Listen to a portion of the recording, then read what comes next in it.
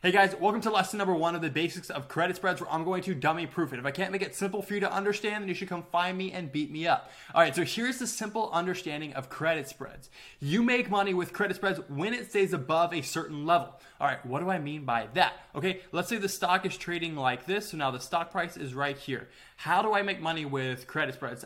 For instance, if it's a put credit spread, I'm going to make money as long as the stock stays above that level. So I'm going to be like, what level do I think the stock will stay above? I'm going to pick a level. As long as the stock stays above the level I picked, I make money.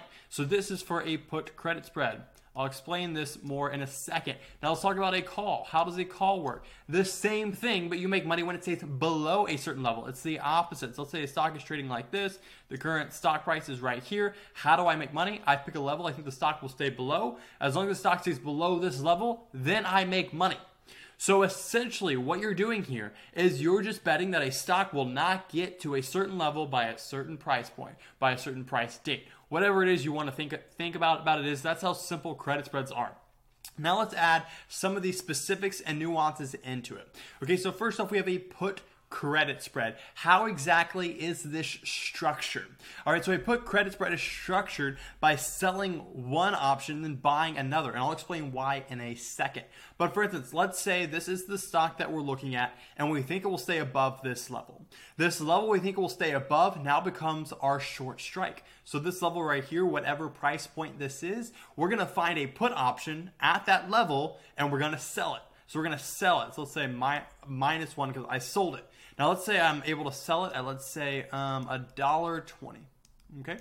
Now a credit spread is a spread, which means that it has two different options with it, because that's the spread, the difference between the two. So because there's two things here, that's a bad at sign. We're going to have to buy the one right below it. So now we picked a level that we think the stock will stay above. We sell that put. Then we look at the strike price below it. So let's say we think the stock will stay above, let's say $400. So now we're going to sell the put at $400, and we're going to buy the put at $439, the one right below it. No, $400. So $399. So $400 and $399, those becomes our two levels.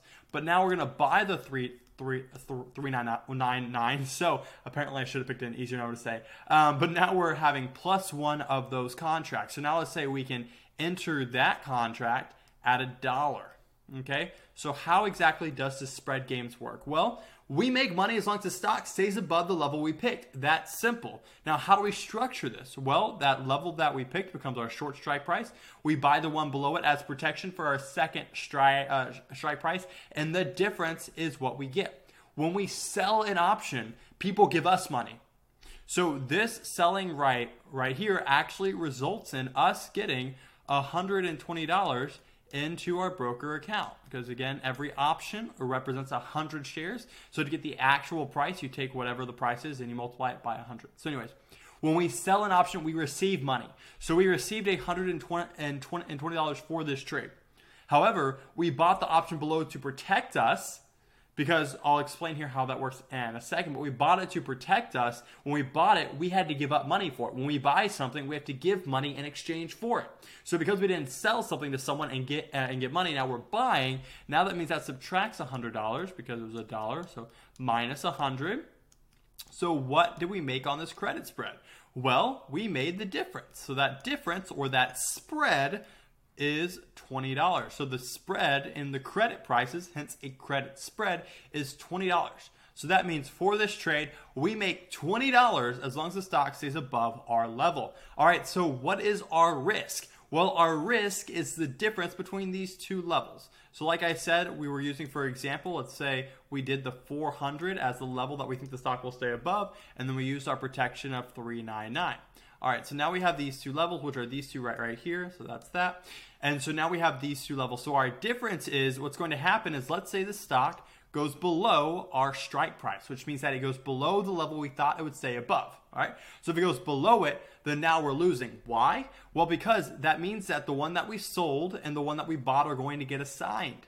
So that means that someone's going to be like, hey, the contract that you sold here, I want to execute that. I want to make it worth something to me. So they're going to take 100 shares from you at this price, but then you'll have your protective option, which offsets the 100 shares. And so your max loss will be $1, because There's a dollar difference in between those.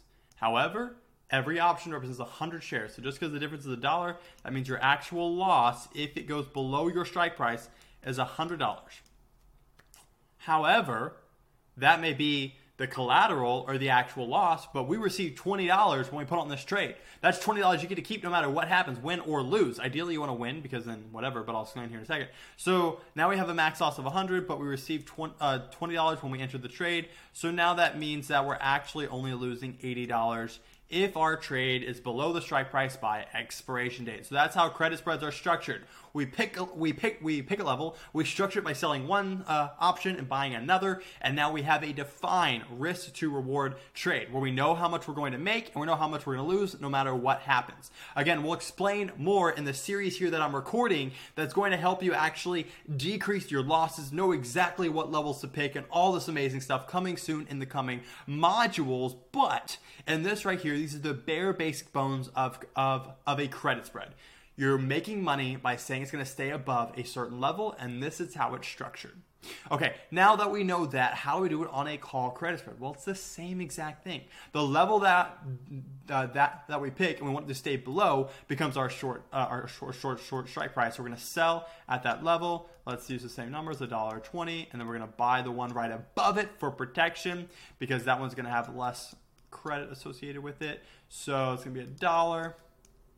And then that's going to result in a 20-cent net return, right? Because just as we explained here, this is going to give us an $80 risk for a $20 return by picking that, and that's how a call is structured.